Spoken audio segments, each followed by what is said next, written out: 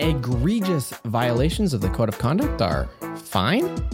This week, I'm going to say whatever I want about anything I want, as is my free speech right. And I will defend you for it and speak for you while you hide from consequences. Hi, I'm Mike Nickel. I'm Jonathan Dennis. And we're Speaking Municipally. Welcome back to Speaking Municipally, episode 97. No, I am not Mike Nickel. There is no slander. We are simply doing parody, which is a legally protected form of speech, as is all other aspects of free speech. And there's no such thing as consequences anyway. So whatever, I'm Mike Nickel. You are this week. Hey, Troy, have we had any mail recently? We have had some mail. We apologize to people who sent messages into our voicelink.fm mailbox because we didn't read it because nobody sent any at first and we kind of forgot about it. But then we thought we should check this thing. Lo and behold, we've got a message and we'll play that for you now. Hi, Troy. Hi, Mac. This is Rannick in Seattle. A few months ago, someone named Heidi called to ask about the status of some treats that she was expecting from Troy. I've been waiting in suspense, but I feel by now I must have missed something. Was there an update on this on the show? Do I need to be watching feeds other than this podcast's to keep up with the happenings in the expanded Speaking Municipally universe? If Heidi received her reciprocal treats, was she satisfied with them? If possible, I'd like to hear a description of the tastes and smells for the benefit of your audio-only fans. Thanks, and keep up the great show. Thanks for the message, Rannick in Seattle, and no thank you for keeping me honest again, as all our listeners seem to do. But there's a couple key points I want to address in your comments. First, there is a wider Speaking Municipally universe, and you can find that mostly on Twitter. I'm on Twitter at Troy Pavlik. Mac is at MasterMac. His Twitter is a little bit more boring than mine. It is. That is where you can catch up with all of the hijinks. Like, for example, when Heidi tweeted the treats that she received. There's a lot of different textures, tastes, smells, and even sounds involved. My gift to her was one of everything. So if you went on Twitter, you might have seen there's a macaroni and cheese box, banana bread, bread with scallions and cheese, chocolate chip cookies, mints, gummies, raisins. There's some fried green onion cakes. Everything that could be there is there. And I think that's important to recognize that I have paid my due. I have paid the penance. To the other listeners that I know that are listening that I haven't yet paid my penance to, whoops. Don't hold your breath. On to the rapid fire. A back-to-school busing kerfuffle is leaving some kids at the curb. As kidlets of all ages started returning to school, buses were up to 90 minutes late in Edmonton, with the board suggesting parents just drive kids to school to alleviate demand. The busing companies have experienced significant losses in the labor market recently, due partly to the COVID-19 pandemic, causing many of their mostly retired workforces to stay home, but primarily due to the late-night, no-rules, pink-slip school bus drag racing circuit that finds its home on River Valley Road every Tuesday night. The school board has said that their contractors will be increasing their training budgets to find new recruits and are also looking into deploying spike strips at 3 a.m. when local legend Miss Frizzle deploys her nitrous oxide power magic school bus that has gone undefeated for the last 13 championship circuits ever since the unfortunate retirement of Dawn Big Yellow Iveson to run for public office. The school board is recommending parents download an app that allows them to more precisely determine the wait times for their child's bus each morning, and that bus drivers uninstall Photo Radar reporting app Waze because, quote, we need the cash cow to make them thirsty for the sweet milk of twice-a-day shuttling of a bunch of coroned-up rugrats. A South Edmonton Walmart has been closed indefinitely after an infectious outbreak forced a dozen staff into isolation. While precautions have been taken in this trying time, repeated interactions, especially in close quarters, can lead from a single source into an outbreak in the blink of an eye. Said the general manager of the store, quote, it was just one customer coming in with sweatpants and a pajama top. We thought we could contain it. But before we knew it, we had people foregoing showers, eating from dumpsters, and generally just making the whole place feel like a hotel for squalor. But we're Walmart. We take them as they come, but when a department manager came in Tuesday morning playing country music, we had to call it there. Even we have standards. Ooh, we're going to make enemies today. Gateway Boulevard north of White was closed for a day and 83 Ave for 10 times as many this week for installation of streetcar tracks on the way to a new stop on 82nd Ave. The Radial Railway Society, the volunteer-driven organization that operates the historic streetcar, were jubilant that the streetcar will reach the main street, though disappointed that it won't operate it this year. When we caught up with a spokesperson who had a free moment, he was waiting for a CERB check at the time, asking what the new extension will look like, he said, quote, "If I tell you it's a Hyperloop, will someone finally give us funding?" Speaking Municipally is a part of the Alberta Podcast Network, locally grown, community supported. This week, we're going to tell you about the Well Endowed podcast by the Edmonton Community Foundation. It is hosted by Andrew Paul and Elizabeth Bonkink and produced by Lisa Pruden. The podcast explores the impact of passionate people who are working to make Edmonton a strong, vibrant city to live in. The Edmonton Community Foundation itself helps people create endowment funds. The podcast tells the story of how those endowments intersect with the community. You can check out wherever you get your podcasts or subscribe at thewellendowedpodcast.com. There is a piece of news this week that, despite our best intentions to avoid talking about him, we have to talk about this week. The, witch trial of Mike Nickel came up this week? The greatest witch hunt in the history of politics or something like that. Yeah. Sanction hearing was held on Wednesday afternoon for Councillor Mike Nickel. So we mentioned previously that a number of citizens had complained about social media posts that he had made back in the spring. The Integrity Commissioner had reviewed these and determined that he had violated some sections of the Code of Conduct and recommended that Council hold a sanction hearing to determine what to do about it. So there was lots of options on the table. They could have issued a letter of reprimand. They could have probably kicked him off some of the committees he's on. They could have done whatever they wanted to. Can you guess what they did? I would speculate, as normal, that I would say absolutely nothing. Yeah. I don't think it's entirely fair to say that they did absolutely nothing, though. It was a bit of a surprising way that we got to this, and I'll let you kind of explain that a little bit more because you listened to it. But ultimately, we had an 8-4 vote in favor of sanctions, with Zadok, Katarina, Cartmel, and Banga voting against sanctions. An 8-4 vote would normally be carried, but it wasn't this time. Yeah, it's a quirk of their bylaw that establishes the Code of Conduct and the sanction hearing, which basically establishes a very high bar, which is a 2/3 majority, which I'm okay with. A 2/3 majority, it's the same thing you need to impeach a president. Sure, that's a fine threshold to have for something as significant as sanctions. I don't know if my math is off, but 8 out of 12 seems like 66% to me. Normally, you just have to have a majority or a supermajority of those present and voting. This is, you have to have 2/3 of 13. The full council. Yeah, okay. Regardless of who isn't there.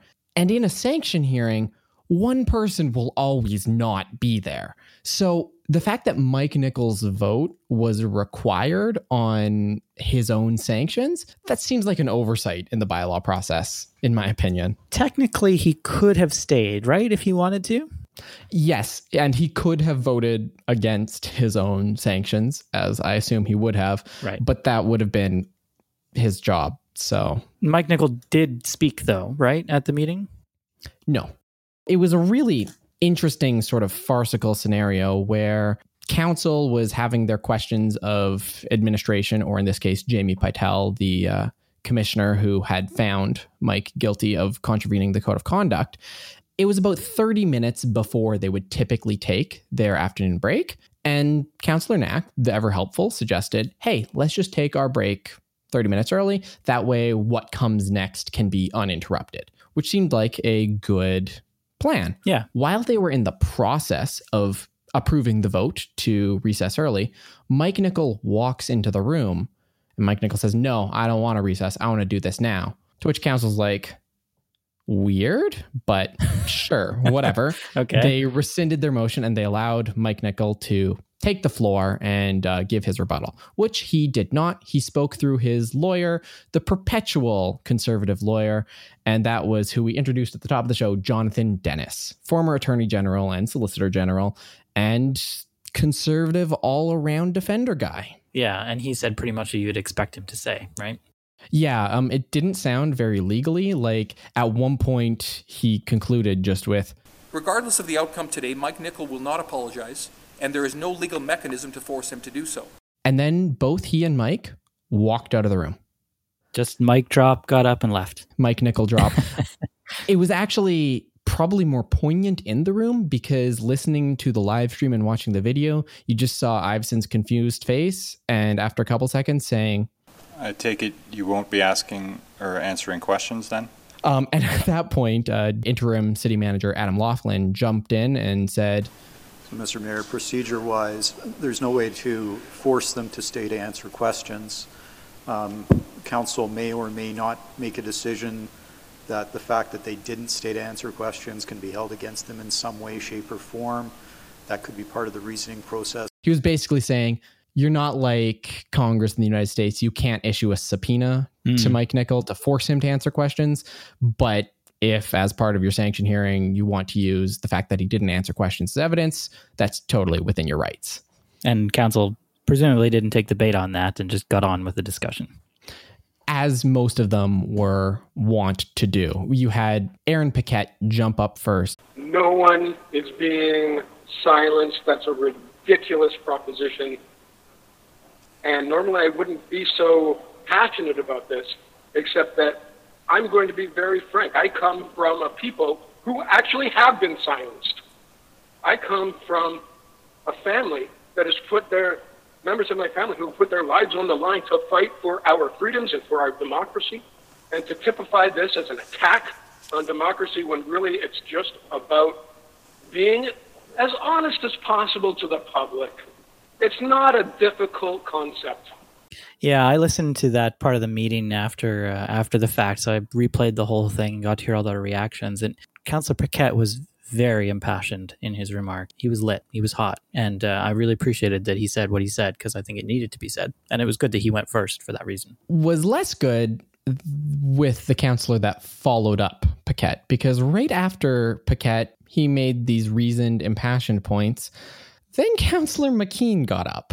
Oh, this just blew my mind. So, yes, he was second. But, after you listen to the whole group of councillors speak, they all took care to call him Councillor Nickel most of the time.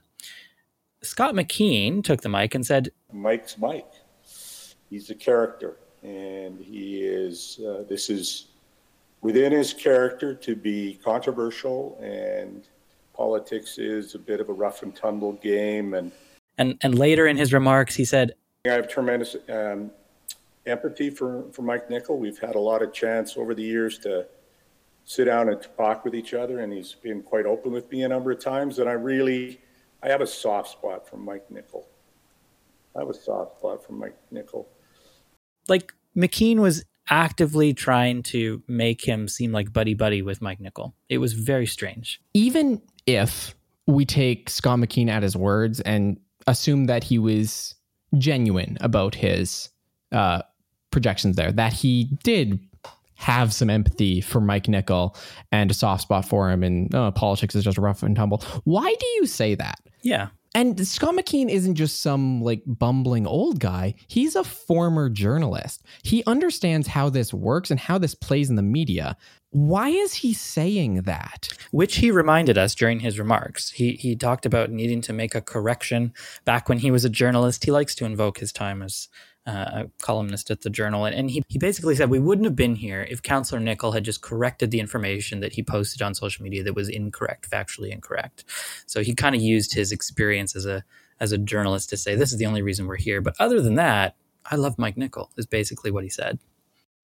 It was the most phenomenally baffling take and didn't convince anyone in the room of anything other than what is wrong with McKean. And this sequence of McKean not really understanding what to say in a given moment, it's continued on from last week. Last week, you'll recall the police tank issue.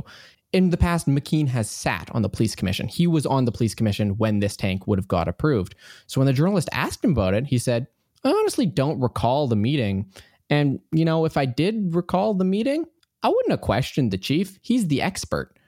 It's him abdicating his responsibility for oversight. Yeah. And this, at the sanction hearing, is just again, he's like, Mike is Mike. Boys will be boys. When has that phrase ever meant anything insidious? The tone deafness of the entire situation, especially coming off Paquette's impassioned and well-reasoned speech, baffling. Yeah, totally. A number of the other councillors shared Paquette's position that they just didn't think we should be doing this. Katarina among them. Councillor Henderson said something similar. Most of the other folks were kind of like, I don't want to be doing this. I don't want to be here. But since we are here, let me tell you what I think. Broadly, as we know, 8 of them had this rough opinion. Actions should have consequences. There's a code of conduct. If we don't uphold the code of conduct, what was the point? And that's how we got to 8 votes. It really shouldn't have been that complicated. I think you and I last week, or when we spoke about this last, we were like, this is a bit of a difficult situation, because if you do sanction him, you basically give him what he wants. But the only right decision here is to enforce the code of conduct that was unanimously approved by council. And I thought it was really interesting when Mayor Iveson spoke, he referenced that approval a couple of years ago. So there is an irony that we unanimously agreed to this code just 2 years ago, and there's also an irony that the code's bylaw was in fact moved by Councillor Nicol and seconded by Councillor Knack. And Iveson had a lot of really good jabs in this meeting. I thought it was specifically interesting when he was asking questions of Jamie Patel. He had pointedly said, roughly paraphrasing, just to confirm, a councillor saying your office was anything other than politically neutral would be slander and in itself a violation of the code, correct? To which the integrity commissioners replied, yes, absolutely. Noting that that is exactly what Mike Nicol has done over the past couple of weeks. I think, not to belabor the point very much, we know what happened. Council tried to send a letter to Mike Nicol, at which point Mike Nicol could have just shredded it. Yeah. But instead, the 4 votes toppled the situation and no letter was sent. I think one really interesting dissenting voice in this case was Councillor Cartmel, who, in a very typical Councillor Cartmel way, said a lot of really correct sounding things and then drew the wrong conclusion from it. The really salient point he brought up was, when we passed this code of conduct, what was fresh in our mind was, and go figure, it was Mike Nicol, berating administration in public council meetings, to the point where administration was feeling unsafe at meetings. Administration didn't want to go and speak to council because council was bullying them. And that code of conduct put an end to that. But when most of the councillors, Cartmel says, were voting on this, they had that fresh in their mind, the bullying of administration, not tweeting out memes on social media, which I think is fair. It is fair to have a different interpretation of that. However, the code of conduct isn't ambiguous, and that's why the integrity commissioner proposed, let's make a social media policy, or don't. Which is something that council will consider at another time. I'm not sure it is fair, actually. I think that's a really bad take from Cartmel. Even if you had something fresh in your mind, you're voting in a policy, you're voting on bylaws. These things are not temporary, unless they're explicitly temporary like our mask bylaw. You've got to be thinking a bit bigger picture than the recency bias effect, right? You've got to be considering, what are the implications of voting on this thing? That's your job as a councillor, to make an informed decision. So if he's basically saying that he'll make a decision based on whatever the most recent interaction was, I guess we can figure out where he's going to vote on all the other important issues going forward.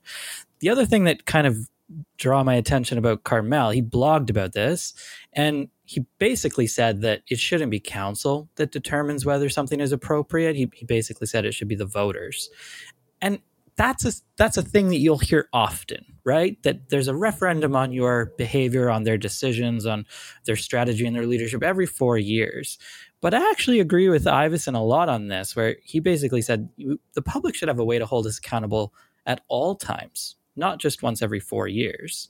And that's one of the tools that council made available to us as citizens to hold them accountable. It should be noted, those who advocate for a referendum every 4 years are generally the same people who want voters to forget what has happened in years 1 through 3. The people who want to be held accountable 100% of the time generally have the best intentions to act appropriately 100% of the time. But if you're only accountable every 4 years, voters' memories are short, and I think you can play off that. Definitely. At the end of the day, Mike Nickel is now free. He celebrated this victory, and he used those words in his tweet, by basically blasting out every single meme and offensive tweet in a thread that he was investigated for. So he was found to have violated the code of conduct. That is unambiguous. Everyone's on the same page about that. He just wasn't punished for it. And he decided to celebrate by violating the code of conduct some more. Well, and he's totally right. He won. The only winner in this situation is Mike Nickel, because he got exactly what he wanted. On that happy note, let's just move on. Let's talk about actual policy development. Go figure, policy is still happening in the city of Edmonton. And this week, Station Point, and that's a place we haven't heard come up in quite a while. You'll remember Station Point is that development up by Fort Road, that hellscape by the Costco. Station Point has had a rezoning proposed and then approved. Yeah, 12-1. Only Councillor Zadok voted no to this. The big idea here is that we've not seen the development in the area that we long thought we would have. And so the rezoning takes it from, allowing high-rise buildings to making it possible for developers to build mid and low-rise buildings with ground-level commercial, that kind of thing. Councillor Paquette for Ward 4 basically said, quote, it wants to be growing and thriving, the ward does, to bring businesses local and to appeal to families.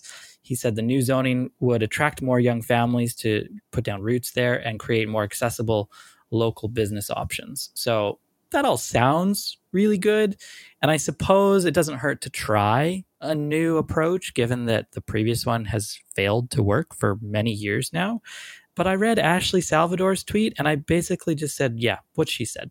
Ashley's tweet was, quote, Station Point fronts onto a 6-lane road with loud, fast-moving traffic. It's unpleasant for anyone not in a car. Until this fundamental issue is addressed, it will struggle to become an urban village. And she's right. I think in the opening to this segment, what did I describe it as? A hellscape. She's right. I do also think, though, putting Fort Road aside, this rezoning is better. It was zoned from high rise to mid to low rise, which is exactly what we're talking about needing, the missing middle. I do think this is probably a better zoning overall for development in the area. But to Ashley's point, she's right. The zoning can only change so much unless you address what the zone fronts onto, which is this horrible chasm of cars. I don't know that anyone's actually going to want to live there. Yeah, it's not pleasant, as she said. It's also pretty unsafe to be having to cross traffic lanes like that. It's very uninviting as a pedestrian, as anyone not in a car. This is the kind of thing that, in theory, the new city plan should help us address by more tightly integrating that transportation corridor with the types of development around it. But for now, you're right. It's a better zoning, but it doesn't solve this really fundamental problem. The thing that we all have to remember is we talk in terms of city planning and city development of spending $2, $4, $8 billion on LRT across the province in order to spur this development around the LRT, to get this transit-oriented development and build a better city. Fort Road and the Station Point development is at an LRT station. That's why they call it Station Point. Right. We have the opportunity for TOD with an LRT already built. The expensive part is already done. We just need to not even construct a road, deconstruct a road. Just put some pylons in there and shorten it up a little bit. There's not a lot of money that necessarily needs to go into this project to make it accessible. It's more about the bravery and political will. However, there is a project in the city that just does need some more money, and that's the Coronation Rec Center. Right. So council got a number of updates this week, some financial ones about capital projects. This is one of the ones that is behind schedule. This one got a separate report because council received 2 scenarios. So the first scenario is basically what was previously approved. And then scenario 2 adds a bunch of things, including another $46 million to build this thing. So scenario 2 would build everything that was previously approved, plus 750 spectator seats, an indoor running track, some indoor larger gymnasiums and additional space, a direct connection to the Peter Hemingway Leisure Center there, outdoor tennis courts, some better traffic access. Like, it sounds good. The thing in the report that caught my eye, the sort of rationale for why we would want these things, is that it would make the Coronation Rec Center the first indoor triathlon center in North America to support year-round indoor triathlon training and events. And the argument there, I suppose, is that we'd be able to host these major international events year-round, a thing that other places can't do. And I guess that would justify an additional $46 million. Is that going to give us that kind of return? Well, if the bubble can give us $20 million. Yeah, I guess so. The other thing about scenario 2 is that it would delay the opening of the facility another couple of years, so it pushes it out to 2026, whereas if we go with scenario 1, it could happen quite a bit sooner. Council didn't decide on anything this week. They're going to get some budget options for the fall budget adjustment, and that is where they'll ultimately make the decision about whether or not they're going to spend this money. And I think the answer will be no, right? I don't see them spending $46 million to make an indoor triathlon space that nowhere else in North America has. I agree with you. I don't think they will. Part of me feels like it would be nice to spend some money on a rec center that isn't literally on the edge of the city like a lot of the others. I know there's Commonwealth Rec Center, don't get too mad at me, but the Meadows and these other ones, Lewis Farms, they're really far out there. This Coronation one is fairly central. So that would be a reason to maybe support it. It would support some of the goals that we have around the city plan and making sure that we don't have to continue to sprawl. But I think you're right. At the end of the day, it's a pretty hard sell. Yeah. And even then, I always complain about these rec center mega projects, because if I, as a citizen, am going to this community amenity, which we absolutely do need, and especially do need more centrally, I'm not going there to do an international triathlon. Right. I'm going there to go for a swim, maybe go for a run, maybe play some racquetball, those sorts of things, small scale things. Building Olympic-sized pools, that's great, and it serves a very niche community, but in the same way that golf courses serve a very niche community. I don't know that that needs to be the target and the bar we aspire for with all our facilities, which with all of them that we're building does seem to be the target we're aspiring for. Yeah, I agree with you. One of the targets we have been aspiring for time immemorial is to end homelessness in Edmonton. And we've talked about this before, how COVID-19 seems to make the impossible possible. We're able to throw up emergency bike lanes overnight. We're able to stop shaking people's hands. There's so many things that previously thought impossible suddenly become possible with a global pandemic in the background. And hopefully for Iveson, ending homelessness is one of those things. This is super interesting. He, about 10 days ago or a week ago, or whatever, came out in the media and said, we want a 10-week plan to end homelessness in Edmonton. He's calling for leadership and action, immediate action from the federal government. He's talked before about how the city itself is ready to go, ready to build things, ready to make it happen, and they just need the support from the two orders of government that have all the money. So that's not new. He's been kind of beating that drum for a long time. But this week, Council decided that they would also write a letter to the federal and provincial governments with a new idea. They say that real estate has dropped in price because of the pandemic, and that presents an opportunity for the city to maybe buy some hotels that are not going to survive, perhaps, or that are doing very poorly, and use those to help address the affordable housing gap, which is, I think, a really interesting idea. And I think it solves one of the key problems that we have with the plan to end homelessness, which is always, we have this housing first model that we know works, that we know saves money. It involves building supportive housing units. So even if you have the money from the province and the feds to do that, there's still like a couple years lead time. You have to find a contract, you have to find a site, you have to do community consultation, rezoning if necessary. There's a process to be involved. Yeah. This is really phenomenally interesting because it is literally write us a check, we move in tomorrow. That's how easy it could be. And that's really tantalizing. Rather than invest $50 million now and see results a decade down the line. It's invest money now and let's get these people off the streets before winter.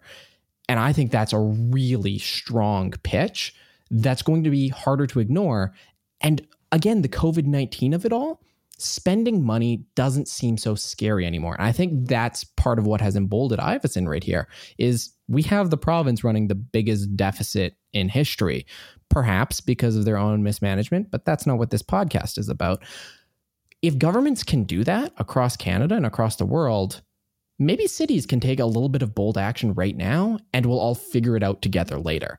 And I think that's what Iveson's banking on. And I don't know, I'm a little bit excited about it. Me too. I think it's a great idea. And I really hope this works. They did this recently, actually, with the Coliseum Inn, right? They used that for some bridge housing. This is a continuation of that same line of thinking. And I think could be very, very successful. And it's, as you pointed out, with winter approaching, really important that we do something sooner rather than later. Some of the estimates put the number of homeless people in Edmonton experiencing homelessness, increasing hundreds, from 1,500 to 2,000 because of the pandemic. So there's definitely a need that we need to address. Imagine the good news story this winter of it is minus 35 and we didn't need to open up Central Station for people to sleep in because everyone has a place to sleep. That's a good news story that resonates across the world. Totally. I had mentioned just moments ago about governments ramping up and having deficits in the billions, that they're the highest they've ever seen. And we take our time on this show to really give city administration the what for. When they deserve a calling out, and even sometimes when they don't, we do that call out.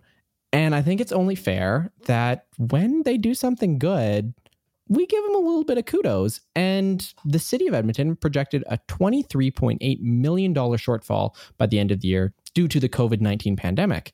And that number seemed really small to me. Yeah, me too. This is really interesting. So if you look at what's happened over the course of the year, we had our budget set last Christmas, essentially.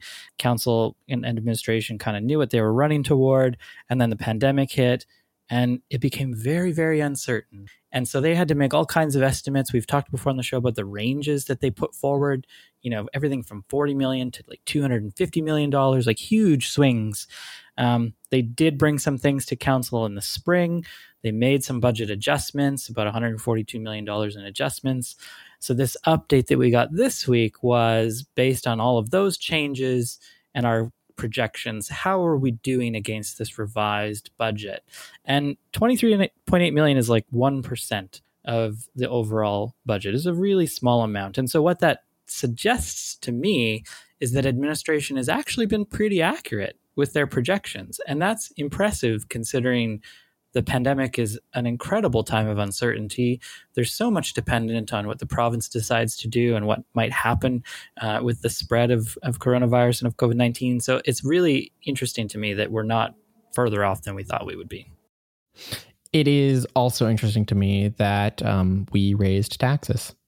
The other orders of government didn't really do that. I mean, provincially, the province raised taxes by forcing user fees and things up, but they didn't actually raise income tax or anything. They cut corporate taxes, right? Exactly. The federal government gave tax breaks as well. The city of Edmonton said, we would like more revenue tools, but this is the only revenue tool we have and we're going to use it, and seems to be doing pretty okay. Go figure what sort of commentary that might have on taxation. We're doing okay in terms of our adjusted COVID-19 budget. Of course, we don't want to diminish the fact that they had to make some hard decisions a number of months ago, and they did lay off a number of people working at the city in order to achieve just a 1% projected variance at the end of the year. So it's not like it was an easy thing for them to do, but it's good that they've been able to manage the crisis as well as they have, and that we're not so much further off than we could have been. And that fine accounting at the city of Edmonton was probably helped by a chartered professional accountant, and they're all across the province. And CPAs, they're more than just number crunchers who love Excel spreadsheets. They're business leaders, finance experts, trusted advisors, and entrepreneurs, even city bureaucrats. They work in many different industries, from film to fashion and government to oil and gas. Long story short, CPAs didn't just break the mold, they made their own. And they can help spark your next big idea, pivot during difficult times, start your new business off on the right foot, and so much more. For an inside look at how Alberta CPAs are supporting their clients through the pandemic, follow CPA Alberta on Facebook, Twitter, Instagram, or LinkedIn. Ooh, that's a rough ad copy to read. Our listeners are not going to go to LinkedIn. Sorry, CPAs. You can also visit cpaalberta.com to find out more. Our listeners might do that. That's all for this week. I won't see you next week, will I? I am away next week, so you're running the show not quite solo, but without me next week. The listeners, they tune in for me anyway, don't they, Matt? Yeah, it's true. Yeah, it's true. Yeah. I mean, it'll be basically a normal show for our regular listeners. We will all miss you, Mac, and we will see you in a couple weeks. Until then, I'm Troy. I'm Mac. And we're Speaking municipally.